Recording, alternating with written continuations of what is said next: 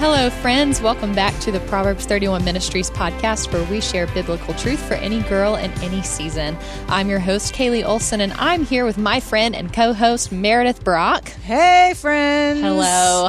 Last time we recorded, we did this fun intro where Meredith tried to give like this drum roll verbally or something. Yeah, I would do the same. But it was like WWF wrestling up in here, just trying to keep it lively. Yes, folks. Yes, absolutely. Well, before we jump into the teaching, I wanted to remind our listeners, if you're new around here, that Proverbs 31 is a nonprofit organization. And if you're familiar with nonprofits, the end of every year is really important for us because it's our last chance to raise the funds we need to keep doing what we do every day for the year.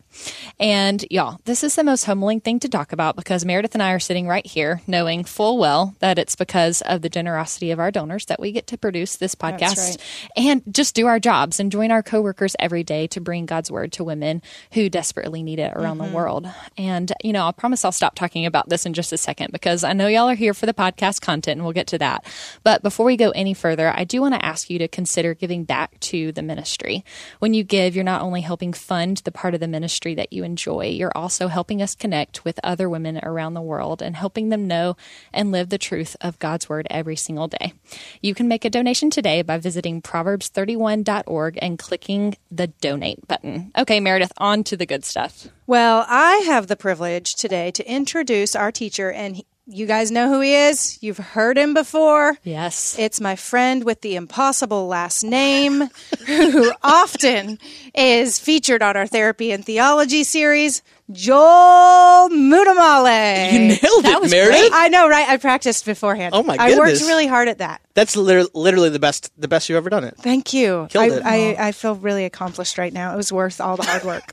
It really great. was. I'm very proud of you. Thanks, guys. Today we're excited to have Joel on, and we're going to talk about Advent. Yeah. And we're technically in the Advent season already as this episode releases, but we wanted to dedicate a podcast episode just to talk about what Advent is, what it isn't, and how it can be beneficial for us as believers. And Joel and I were talking about this and texting the other day while you were preparing for this, and he said, what would be the most beneficial? Like, what do people want to hear? And I had to think about myself because I grew up in a Southern Baptist church. We didn't do Advent. Right. And I just want to know, like, this is for me just as much as it is for somebody listening. And so Joel, certainly for I'm excited. me, who didn't grow up in the church. So it sounds so stuffy and formal to me, and I just really don't understand a lot around it. So I'm excied. I'm really excited to hear the teaching today. Yeah. Well, Joel, your turn. Well, that's awesome. So I'm excited about this as well because I grew up in, I would say sometimes I felt like I grew up in a bit of two cities. In the walls of my home, those of you, if you could see me, I'm Indian. Is that, y'all knew that, right? Yeah. Okay, good. I was suspicious, from but India. thank you for confirming that. There you go. So very important because in my household, we grew up very culturally Indian. Yet when we walked outside of those kind of doors, right, everything was obviously very American, Western. And so I got used to, in a sense, living in the tension of these two cultural realities. And I think sometimes when we come across a topic like Advent, we've taught about Lent before, we've talked about these different things that are traditions, it can feel so disconnected from our everyday life. Right. What is this? Why should I do this? And then I think there's some misnomers, particularly, wait a minute, I don't know that I saw the word Advent show up in Scripture anywhere. Right. And some of y'all might be Googling right now or doing a word search and saying, Joel. Is Advent in the Bible? Right. So we're going to get to that. Don't worry. I want to talk about a couple things, but the first thing, just to start off with, I just want to assure everyone that Advent is not per se a biblical command, right? This isn't something that we're mandated to do. However, there are things that we do, not because they're mandated on us, but because they're just good for us. They have intentionality and purpose for us. But before we get into Advent, Meredith, we had an interesting experience a while back. I know I'm putting her on the spot. She does not know. Here we go, folks. And Meredith and I typically, if we're in team environments and we're playing games, Meredith is a very competitive person. I like to win. I am very competitive as well. And so the other day, we walked into a mutual friend's house, and at the time of the recording, we are well before Thanksgiving. I just want to go ahead and put that out there for everybody.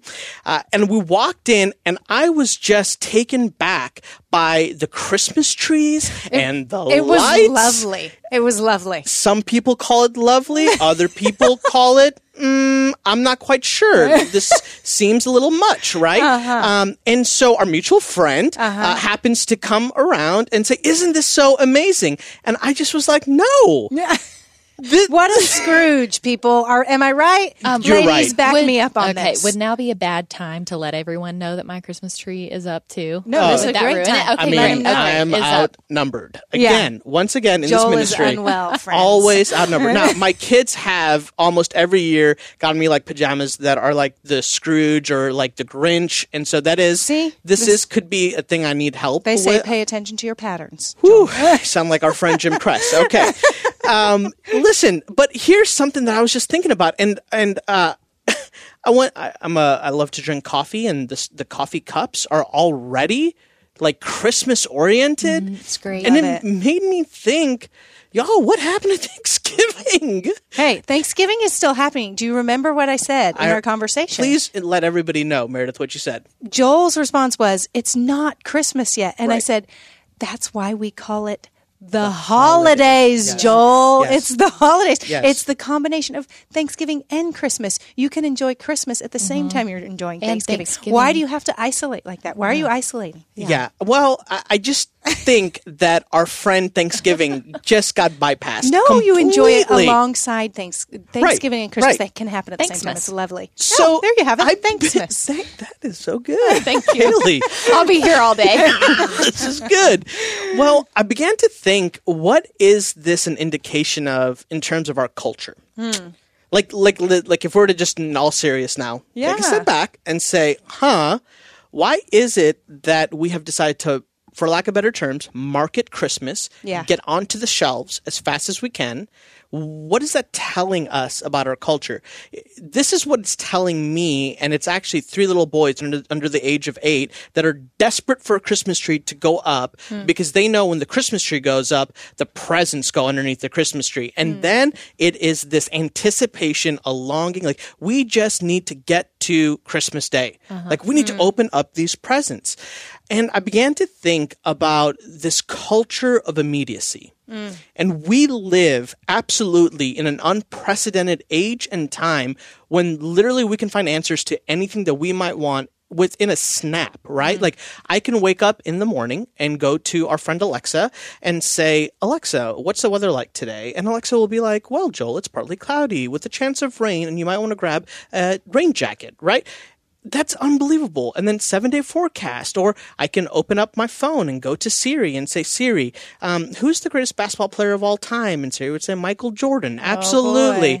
Yeah. I mean, your husband Mac is going to have a serious opinion about that, Joel. I know, but it's okay. But the point is, and then we can get the stats. Like we can find out all the things that we would need. And it is instant. Right.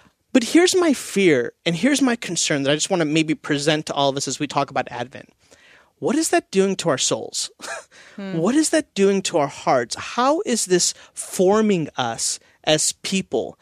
And I want to suggest that we are all being formed by something, either actively or passively. And the question is, what are we being formed to? What are our hearts being formed to? What types of people are we becoming? And when we turn to and look at something like Advent, we find something that isn't necessarily described in Scripture. It's not a command for us to do in Scripture. In fact, when we look at the tradition of Advent, it's a little bit debated.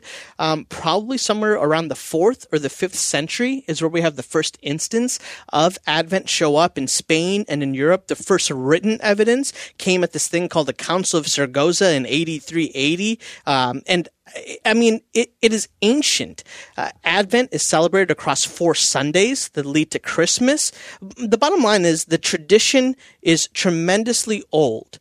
But why was it present? What's the intentionality around Advent? So let's just dig in a little bit around Advent and then see how Advent seems to be a juxtaposition or a contrast to an immediacy culture. And then ask the question, well, if we were to partake in something like Advent, what is that doing for us? What is the benefit for us as people who love Jesus that it is causing? So Advent comes from a Latin word called Adventus, which literally means coming. And now this is where we go, well, wait, was the Bible written in Latin? Because my Bible scholars out there are like, Joel, I don't think the Bible was... You're off point here, You're off point here, yeah, right? No, the Bible was written in Hebrew, a little bit of Aramaic, and definitely Koine Greek. The Greek word for... that translates into the Latin Adventus is parousia. And parousia refers to the first coming of Jesus and also the exact same word that's used to describe the second coming of Jesus.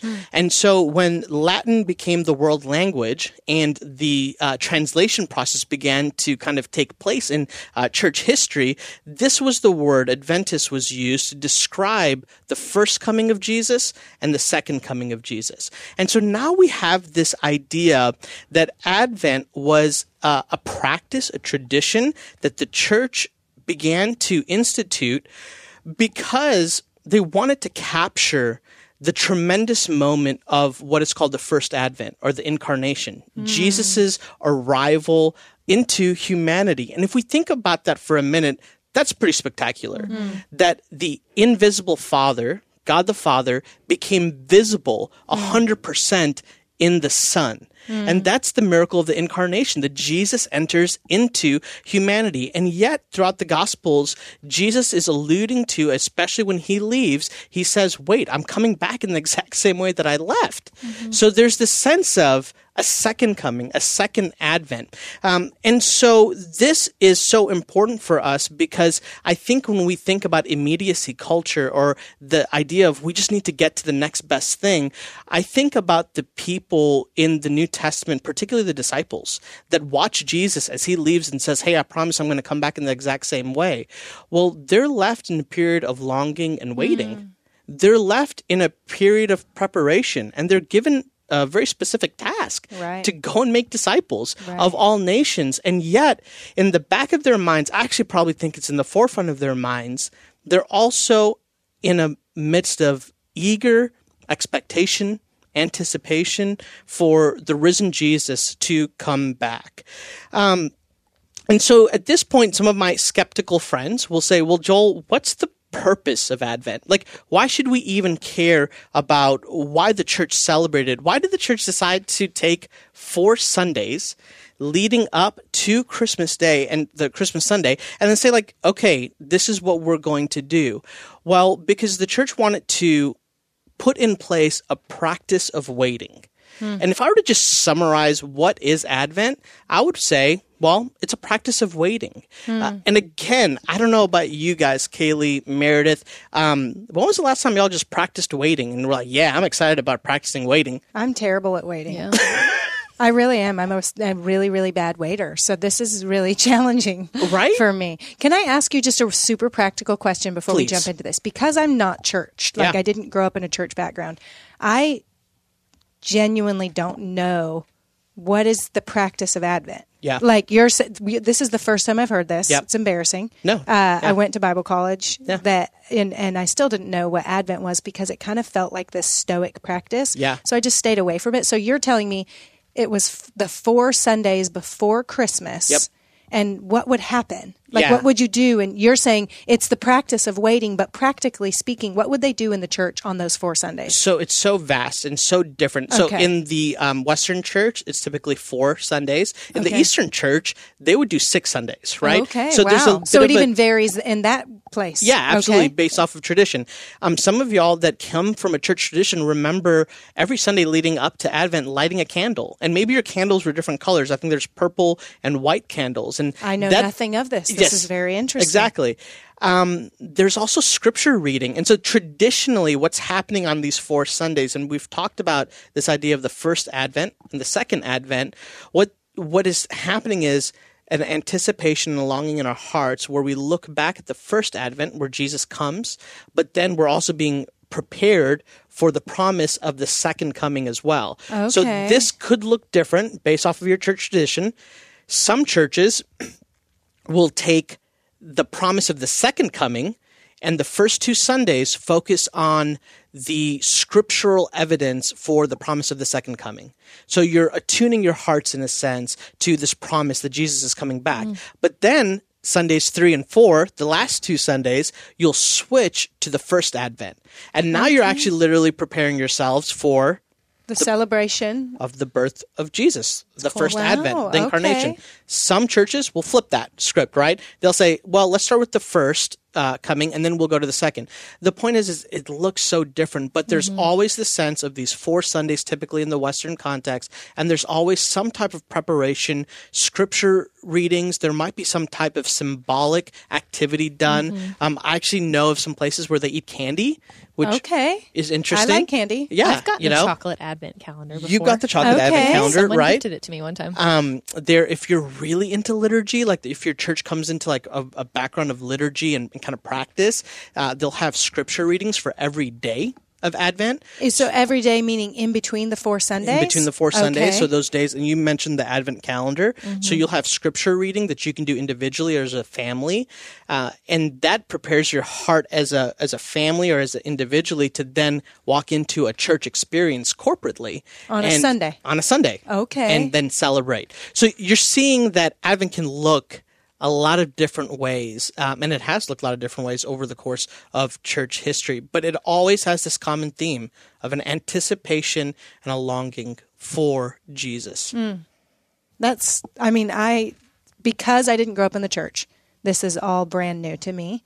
And, I don't have, and I'm not like deeply rooted in much tradition in my life in general, just because my family wasn't a traditional family. Yeah. And so for me, just stepping back because I don't have the kind of perception of what Advent could be connected to, because I know for some people it's super connected to this type of church. Right. And so I can't do it because I'm not part of that type of church. It feels really good to me. Yeah. This feels like a good thing to do, to look at, to take some time set apart to say, I'm going to focus on celebrating that God came incarnate in flesh, and that He's coming again. And so let me to maybe take that a step further. Let me suggest 3 primary purposes or reasons behind why celebrating Advent or observing Advent is another phrase that people might use is important. And these 3 are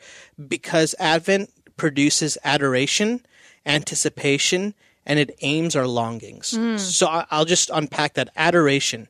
Our adoration is formed through the practice of patience, hoping with expectation, and internal contemplation. Whoa. Read that again. It was too good. Our adoration is formed through the practice of patience, hoping with expectation, and internal contemplation. Wow. And here's where the rub really gets us. Because like you, Meredith, I don't like waiting for anything. Oh, no, I want it right now. The practice of patience sounds miserable to me right now. Amazon Prime one day, please. Can we just pause and talk about the invention of Amazon Prime? I know. Next day or same day delivery? Yes. Are we kidding right now? I know. But again, I want to go back to that introduction. What is this forming inside of us? What is it creating? And here's what's taking place. Our formation, the way that we're being formed into or whom we're being formed into, it has direct consequences to how we view and read and interpret Scripture. Wow. And if we're not paying attention to these, a big word, presuppositions, if we're not being attuned to what is happening in our brains and in our hearts, we're liable to make some misreads in Scripture that we just don't realize is, oh my gosh, my culture has influenced me in this way. Wow. But as people who are citizens of heaven, residing on earth temporarily, actually what Jesus reminds us of in his high priestly prayer on earth as it is in heaven is that we're actually supposed to bring, in a sense, the culture of heaven here. Yeah. And so now we've got this tension. And so one of the purposes of Advent is the sense of adoration. And we adore all kinds of things. Like we're an adoring people, right? We just saw my wife and I are expecting our fourth, and we saw the sonogram, and we just there's just the oohs and ahs and just an adoration, an anticipation of this child who's going to be with us in a few months. Like it's exciting. We adore, even when you're getting ready for Christmas and you open up, my wife's got this box of these ornaments that her grandmother gave her, and there's adoration for that because it brings back these memories. And we probably all have different experiences or different things that we adore, our children or our families, and adoration should also be primarily an adoration for Jesus, and yet I think sadly, I don't think about that often. I don't think about my adoration of Jesus. I think it's assumed, but I don't know that it's actually enacted often because there's so many other things that are competing for my adoration. And so how can we, practice adoration? And so that's that second part here, that an opportunity for adoration can be found through contemplation. Again, contemplation is also one of those things that just feels like, whoa. What do y'all think when I say contemplation? Like, I'm just thinking monks, man. Like, that's what goes through my head. I'm not kidding. Like, I'm thinking monks and I don't know, chanting. Yeah. Like, that's what I'm thinking of. Right. Yeah. I think about meditation. Like, how long am I supposed to contemplate? Like, will you give me a deadline, please? And what does 5 minutes? 10, what does this accomplish? What are we going to accomplish with this contemplation thing? Right. Because we're kind of achievers and we've got tasks. Right. Gosh. We don't got enough time. Yeah. I got to hit Amazon Prime. Yeah. But when we look at the story of Israel and we look at the people of God, we see a contemplative people. It's true. It's true. We see a people who, they didn't have the scriptures like we have them now. And so the way that they would tell the story of their origin, of their people, was, I imagine, around campfires. That's probably kind of what happened is they're walking around the wilderness. And the older grandmas and grandpas are sitting around with the kids and they're saying, hey, let me tell you the story about this place called Egypt, where our people were terrorized. We were enslaved. But God, in his goodness, he parted the sea. And there's this story. Yeah. There's this, and these children are listening to, who is this God that would love us so deeply, that he would free us from Pharaoh, that he would save us from the chariots, And so there's this sense of contemplation, of considering, who is this God? Yeah. What is he doing in the course of human history? What is he doing for his people that he made in his likeness and in his image? And they're going all the way back to Genesis 3:15. Genesis 3:15 is the very first promise of the gospel. So we know Genesis 3 is the fall, or maybe we don't know. In Genesis 1 and 2, God creates everything, and he creates Adam and Eve in his likeness and in his image. And then in Genesis 3, the fall takes place. Adam and Eve together sin.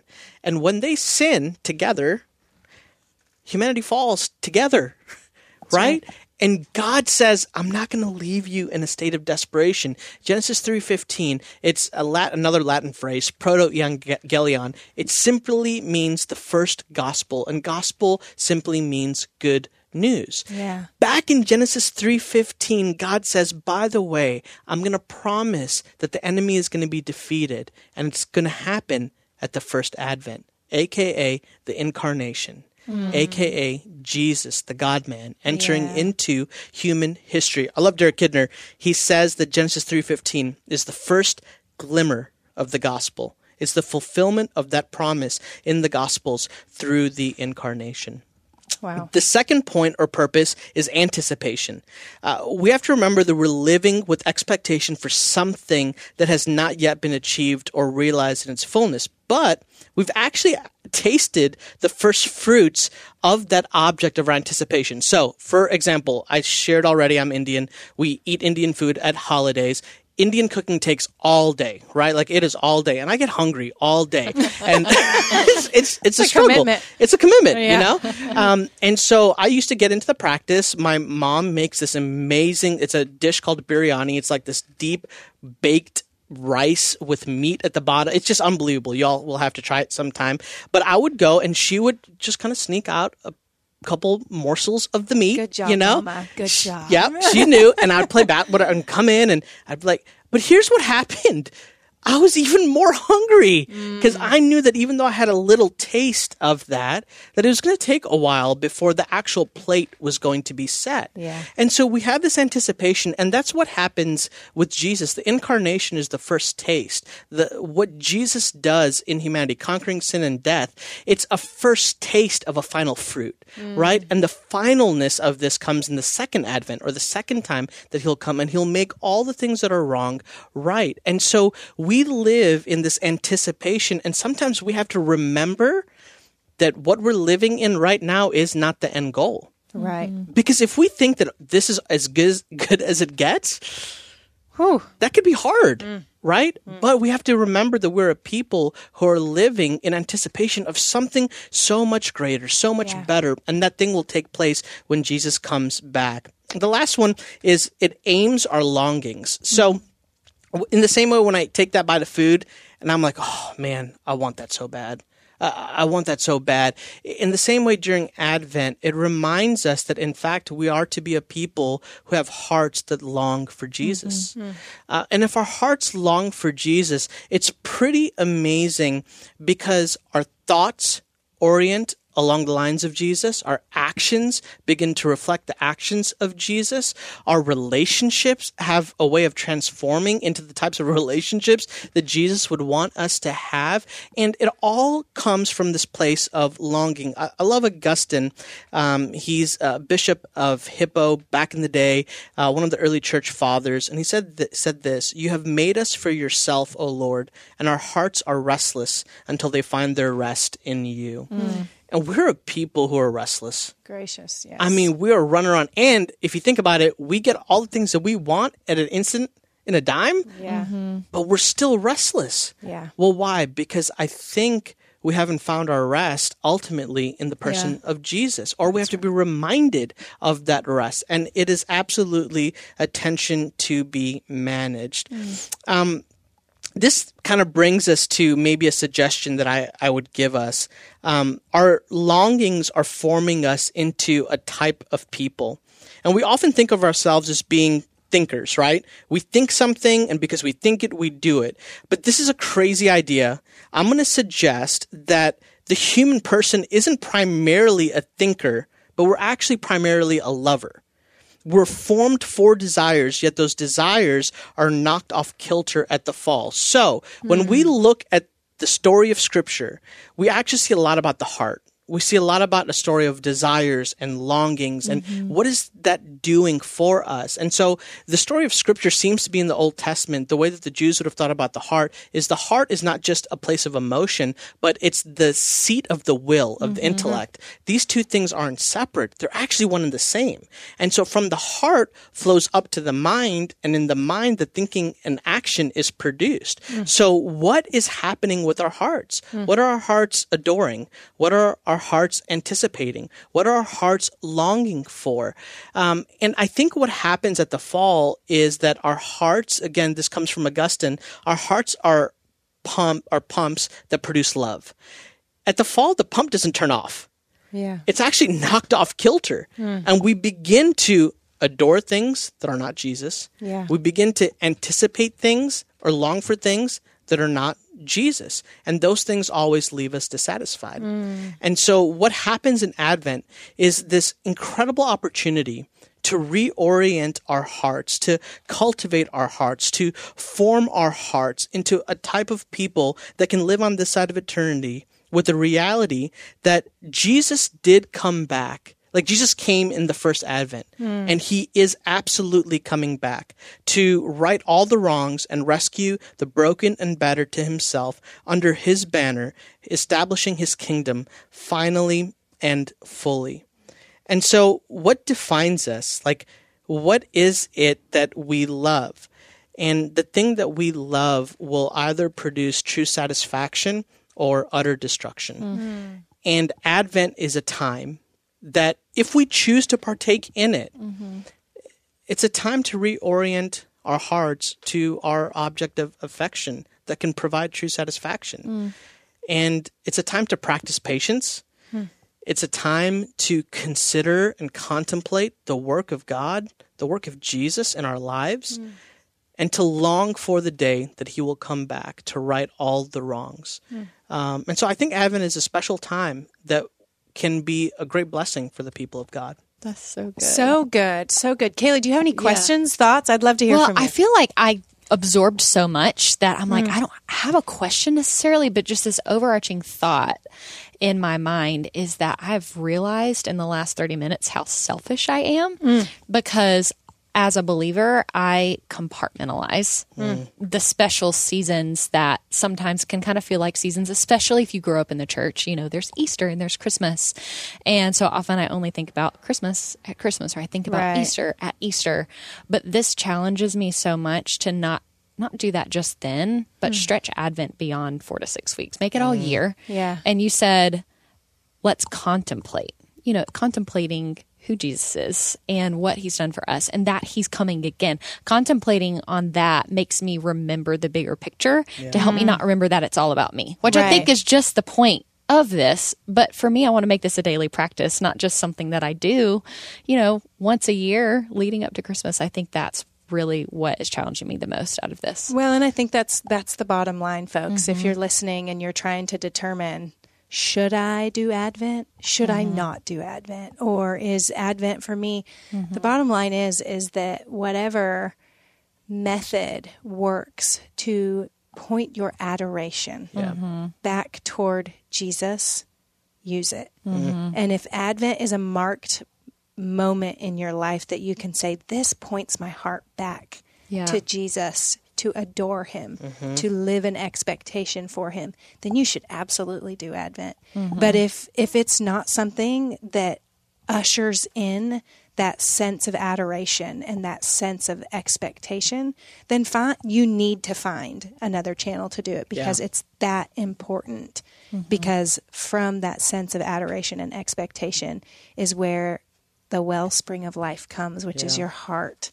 And we want your heart to be aligned with Jesus and his word. So thank you so much for your teaching, Joel. I think a lot of people are going to walk away from this challenged in a really, really good way, but also educated. I feel a lot more educated after listening to this because I really just didn't understand what Advent was, where it came from, what does it look like, all that kind of stuff. So thank you for spending a little bit of time with us today. Really appreciate it. Yeah. So much fun. Absolutely. Well, I think like you said, Meredith, this helps us make sense of something that we might have a question about, which is what I love about what we do here. I know. We have people like Joel and others on staff who are theological experts, and they know God's word through and through and help us make sure what we're presenting is accurate and that we can have confidence behind what we do. And so thank you. Thank you again. Meredith, do you want to start off our announcements as we wrap up? Of course. Well, since we're talking about traditions and I am learning how to create some traditions for my family, I wanted to introduce you guys to 2 things that Proverbs 31 is offering this year. It's exclusive to Proverbs 31. You can't find it anywhere else. And that is, we have an olive wood nativity set that is so cute, you guys. I love it so much. It's just neutral tones. It's a beautiful piece that if you don't have a nativity set in your home at Christmas time and you're looking for something like that to really recognize and to decorate your home, I'd encourage you, go check it out. The other thing is this really cool, I'm excited about this because I just moved into a new neighborhood this year for Christmas. It's the Sweetest Story Cookie Baking Kit. And it is a product that was developed by Lisa Turker, something that she used to do with her children, where it talks you through really the gospel by making cookies, and you're able to do it with your kids. And then it comes with these sweet, cute little gift tags that you can make the cookies. It has the directions for making the cookies and all the ingredients and stuff like that. And then these little gift tags that you can take a plate of them to your neighbors and kind of have the opportunity to tell them the gospel. And it teaches your kids the gospel, how to actually tell the gospel story. So go to proverbs31.org to our little shop button, and you can find both of these products because they're really great tradition starters if you're anything like me and looking for those. So. Absolutely. Well, I know at the very beginning we mentioned giving to Proverbs 31 at the top of the show, but another way that you can support us financially is doing exactly what Meredith just said shopping on p31bookstore.com. And every purchase you make supports the ministry and helps us continue to get free content like this podcast out to the world. So, if you would rather shop, know that you are shopping and helping us. That's right. get Jesus out to more people at the same time. Well, that's about all we have time for today. Thank you, everyone, for listening. We pray that this helps you know the truth of God's word and live that truth out, because when you do, it changes everything. See you next time.